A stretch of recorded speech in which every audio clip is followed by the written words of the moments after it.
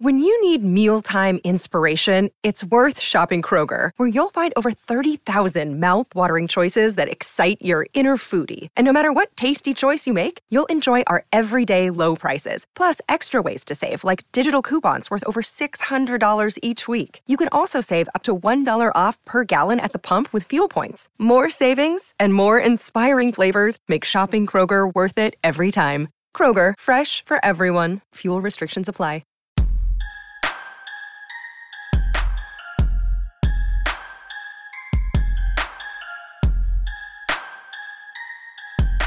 Browns wrap up day 12 of training camp here in Berea. Dan Labbe with Mary Kay Cabot and Ashley Bastock. Our Orange and Brown Talk recap pod. Kind of a slow day here practice-wise, but let's start with the big change that Kevin Stefanski told us on Saturday was going to happen. Mary Kay, Jacoby Brissett is working with the first team. Deshaun Watson got a few reps here and there, sort of like Jacoby was before, but this is Jacoby Brissett's show right now. It really is, and it was kind of bizarre, wasn't it, to stand out there and watch the changing of the guard, so to speak. I mean, it was a little bit weird to see that Deshaun Watson is really no longer the starting quarterback of this football team for the foreseeable future. We know he's going to be out at least 6 games, at least we think that's going to be the case unless something happens in the courts to change that, and possibly more than that, depending on what Peter C. Harvey decides. The appeals officer, that could come down. Of course, we've been saying any time now, but I mean, I do expect that it will come down sometime this week. So they should have some clarity on that. But it's just really odd to see how this thing has flipped. And I mean, so much has gone on since since Friday night. I mean, the booing and all of that. So it's been eventful. Yeah, and Ashley, it's just, I mean, it looks different, right? And I think that's the weird thing is, like, you know who the best quarterback is. You know who the guy that they brought here is to win the Super Bowl, but he's working as a backup now. It's jarring. Yeah, and it's like, this offense is going to look different, whether you have Deshaun Watson or Jacoby Brissett out there. I mean, Jacoby Brissett, as we know, is like known for his game-managing abilities, and he's not going to have the same kind of explosiveness and ball placement that Deshaun Watson has, so you have to adjust for that. And I guess knowing how Kevin Stefanski works, like he always talks about, they're going to use the information they have available to them, which some of that's obviously coach speak, right? But in this situation, I think like it's kind of like the only way to handle it because, we talk about hypotheticals all the time. Like, what if it goes to federal court? What if there's a temporary restraining order? What if Deshaun is available week 1?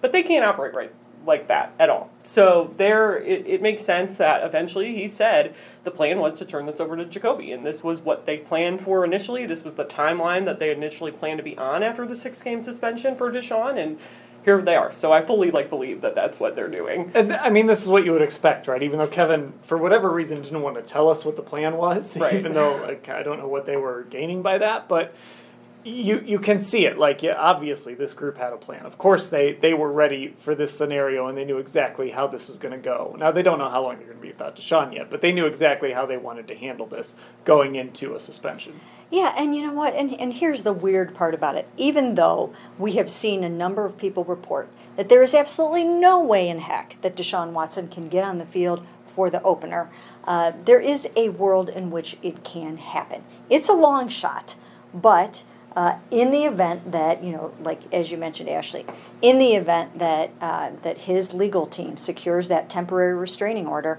they're not going to just say, oh yeah, we're cool with the 6 games, let's start at 7. I mean, they're going to go for the whole thing. They're going to try to get this thing vacated. They're going to try to get it, completely overturned. So, who knows what can happen. Ultimately, we know that the NFL will likely prevail and that Deshaun will have to serve his suspension.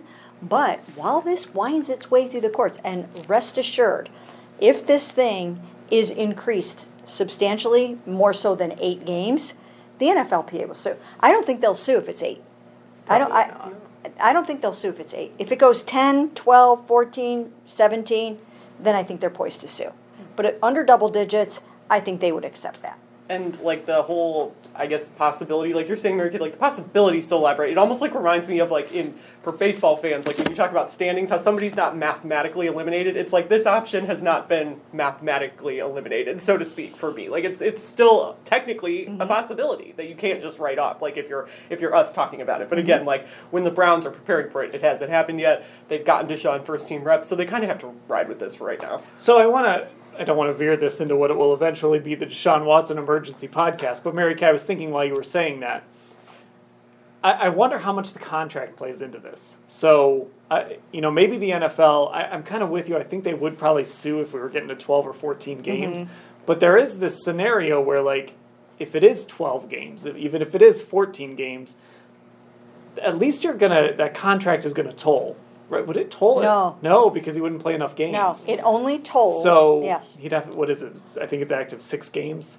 Or not active, but you have to be on the 53-man roster for 6 games. It's something like that. Yeah, I mean, what I do know is that if he is suspended indefinitely for a minimum of the year, the contract tolls to the next season, and he would not, this season would not count for him as an NFL season. It wouldn't even be an accrued season. It wouldn't count against his contract. It would the clock would start on Deshaun Watson when he gets back into the league. He would be banished from the NFL under those conditions. So that's basically it. Yeah, so I'm wondering if that's sort of the mark, right? Wherever that number could land, where he could still accrue that season. And again, I think it's 6 games on the 53-man roster. I don't have the CBA in front of me. And he could basically, this year's over, and he gets to the big money years, and he doesn't lose a year where he can be a free agent sooner and get paid again.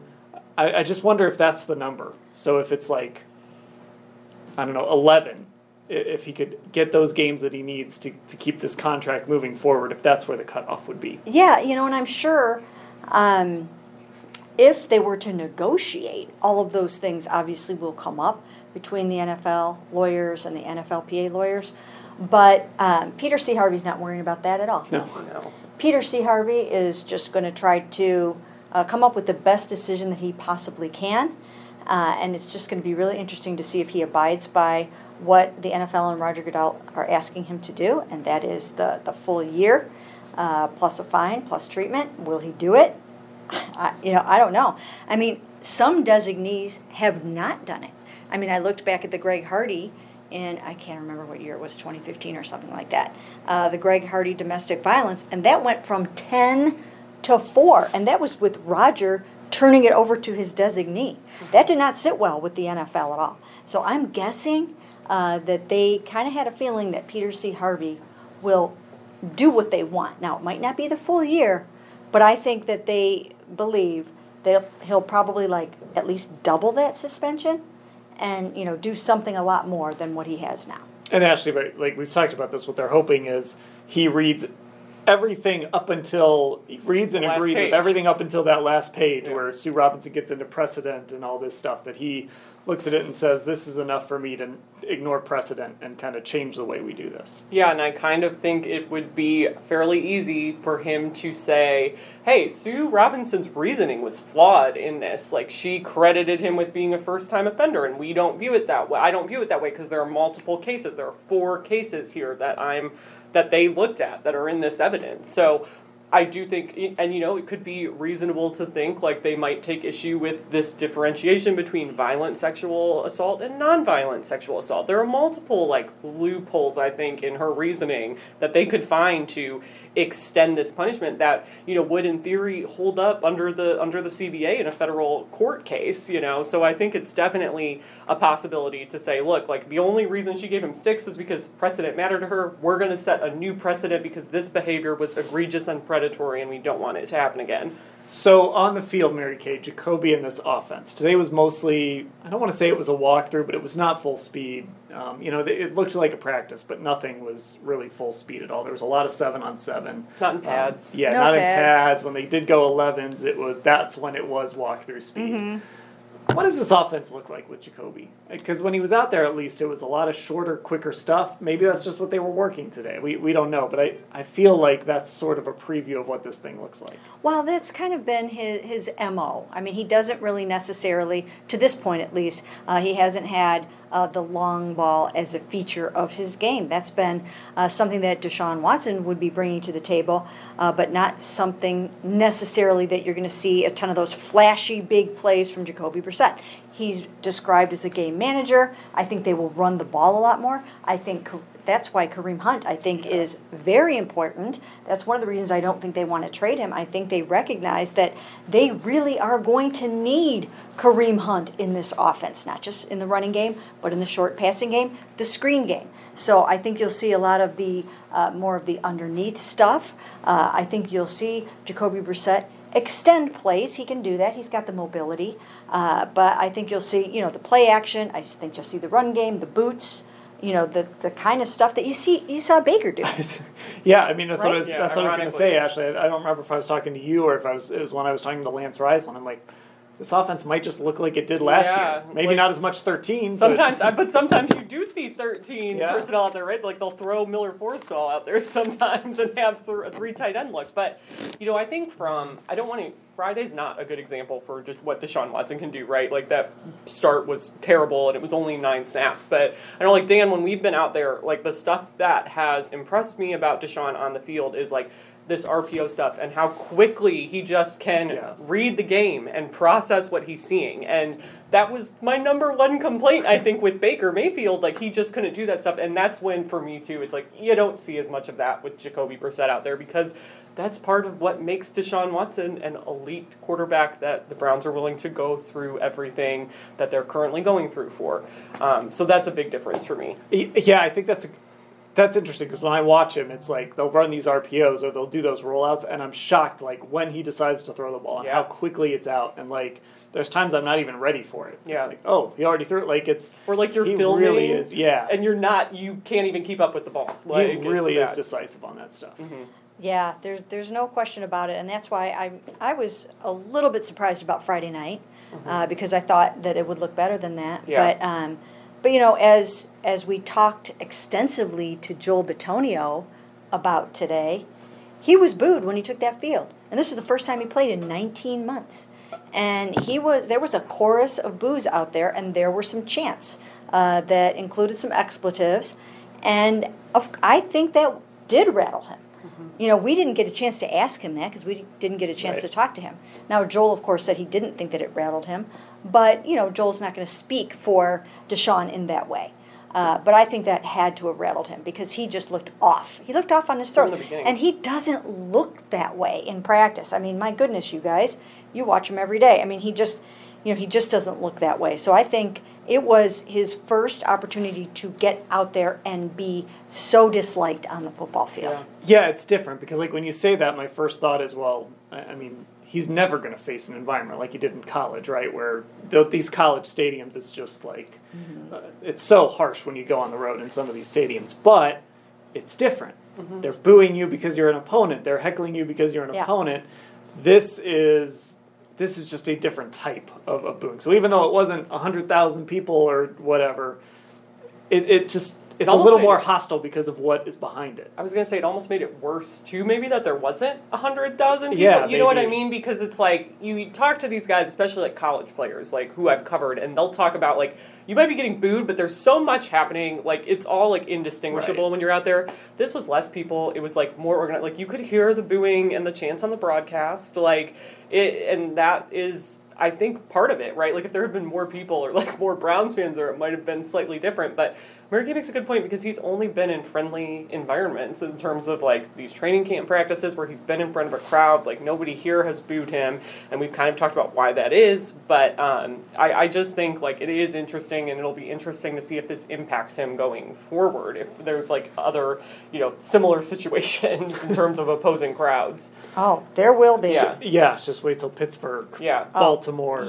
When he goes back to Houston, it's even the Bengals, Ohio. Oh yeah. I mean, it's gonna sound like in a basketball game when fans boo a player that touches the ball every single time. I mean, I was I was at LeBron's return to Cleveland, and that's the most hostile environment I've ever been in at a sporting event. And there's going to be places, I think, where it's going to feel like that. Yeah. Yeah, I mean, I think it hit him like a ton of bricks to feel that, just that for the very first time, to feel so, disliked and have the wrath of fans. Like you said, Dan, it's different than getting booed because you're the opponent. He got booed because people feel this way about him for what they believe that he did.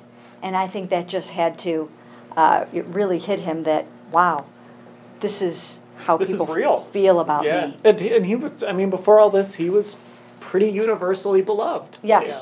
So, that was part of his reputation. Yeah. I mean, so much so that Sue L. Robinson used it in her reasoning, in her conclusion. And you can see that being liked like that is important to him. He wants his teammates to like him. He likes to give gifts. He took them to the Bahamas. I mean, I think he has a strong sense of, giving and being generous and doing sort of like the whole fan thing here. And the fan thing here and being, and people pleasing and that kind of thing. So for him to just feel this backlash for the very first time, I think it rattled him. Yeah. But I do think it's good that he felt it because in that game, because if he had to go out in a really big game on the road when he gets back in Baltimore, right, and hear that's supposed to be his first game. Yeah, right, as of right now, and hear that for the first time and feel that wave of dislike. I mean that could take him right out of a game in a game that has huge playoff implications, and so. It probably, for the Browns' sake, from a football standpoint, it probably wasn't the worst thing in the world for them to get that out of the way in that preseason game. Okay, let's take a break and let's talk some non-quarterback stuff real quick. I'm back on the Orange and Brown Talk podcast, recapping day 12 of training camp with Mary Kay Cabot and Ashley Bastock. Greg Newsome, injured on last Tuesday, did not play on Friday night. Doesn't seem serious, Mary Kay, but it's another hamstring. We've heard this back in a few days before, or whatever it was. I don't remember exactly how Kevin said it, but sometimes that ends up being a little longer than expected. Any concern here about Greg? Well, yeah, I think so, because Denzel has been out for so long, and now you're going into these very key practices against the Philadelphia Eagles on Thursday and Friday, and they're looking at these almost as, 2 preseason games, and they plan on getting a lot of really good work in, and now who knows if he'll be able to practice against them. Now, he might not. I mean, he might be able to, because Kevin Stefanski said he's not going to be out a long time, but still, if you have a hamstring, I don't know. I mean, you might want to at least give him the week, because you can't have this linger. Mm-hmm. I mean, you can't have this linger. Who knows if Denzel's even going to be ready for the opener? I'm sure he's probably supposed to be ready for the opener, but we don't even know the nature of his injury. Right. So and that's been 2 months already. Yeah, basically. It's 2 months. So the good thing for the Browns is they're pretty deep at the position. They've got Greedy, they've got AJ Green, they've got Martin Emerson, who had the big 74-yard pick six, and so those guys will get more reps. But I think it's always a concern when a starter like that, especially one that needs to use his speed, pulls a hamstring. Mm-hmm. And Greg's important because he's been the guy in the slot for most of this. We saw AJ Green get some work in there on Friday. We saw Lavert Hill, but Newsome is going to get his opportunities there to maybe be the starting guy in the slot. Yeah, so it is unfortunate, I think, to use him in those looks. Now, like the Browns say, we're training multiple people there, and you see some weird things. Something like I think JOK played a slot snap on Friday, for example, and he played some last year too. But that aspect of things, it is just really hard. And again, these soft tissue injuries are so unpredictable in a lot of ways, and it just is unfortunate knowing that Denzel's out. Obviously, Greedy's injury history in and of itself has some fans concerned. I think anytime you mention Greedy, that comes up. But that Martin Emerson, I just think the Martin Emerson pick looks better and better each day. Each time we see him do something, and at the time it was all really another corner with your first pick? You have so many good corners. But this is why. They know how valuable they are, and they got a guy who has the athleticism and the size to kind of do something different out there. Yeah, and we were talking while we were waiting around during availability. Some teams just kind of know how to draft certain positions. it does feel, Mary Kay, like this team knows how to draft and develop defensive backs. Yes, absolutely. Well, remember, their GM was a former defensive back, Right. and their head coach was a former defensive back in college. So they do know that position, and I do think that sometimes comes through. Yeah. When you're evaluating talent, they really, really know it inside and out, and they really love those guys. They love their DBs, and so yeah, I think this is going to be one of those teams, like the Ravens, where you just kind of keep getting good ones, and I think that this era of the Browns will be like that.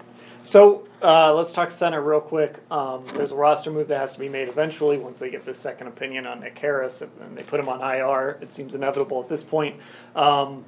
J.C. Tretter, there's really only one guy, Mary Kay, that seems to be advocating for J.C. Tretter, and that's his BFF, Joel Bitonio. Oh, yeah, those two guys are so tight. And so, yeah, he talked about him today. And I asked him, do you think the fact that he took such a hardline stance in the, as the NFLPA president against the off-season programs and different things like that? And Joel basically said yes. He said, I am a little suspicious. He's a top 5, top 10 center, and he doesn't have a job right now. And, I mean, that's hard to argue with, but I think it factored in here with the Cleveland Browns a little bit. Now, there were 8.2 million other reasons to part ways with J.C. Tretter, and Nick Harris was ready to go. But I do think the fact that he was so adamant about these guys skipping the offseason program, I mean, Kevin Stefanski has never come out and said, of course, that had anything to do with it. But how many times do we hear him express gratitude for the off-season program this year, right? He's so big on that, as he should be. I mean, that's where so much installation happens. It's where a lot of chemistry happens. It's where guys really get acclimated to each other, and there were a lot of new guys on this team. So I think that had something to do with it. It's got to be hard having the union president in your building, especially someone who's as outspoken as JC. And, obviously they had to deal with all the COVID protocols the last couple of years. And just you have to feel like you're walking on eggshells a little bit, I'm sure, when that guy's in the building. Yeah, I don't know. I wonder if it would even be weird. Just obviously the NFLPA has to defend Deshaun Watson. But I do wonder if there would be some sort of weird dynamic there.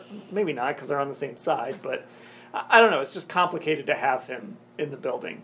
That being said, Ashley, I still think he might be the best option to have in that position.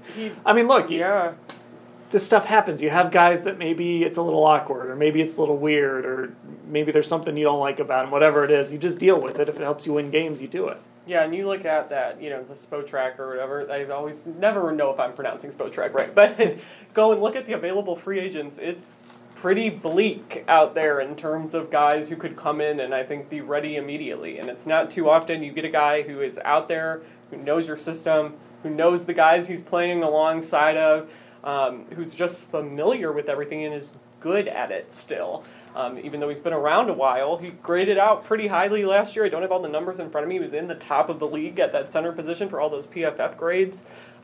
So I still will stick with what I said on Friday after the game, or whenever we did that last pod, that I think they should have been considering by the second quarter, when they knew how bad this was for Nick Harris, if they want to give J.C. Tretter a call, because he is still out there, and how long is he going to be out there?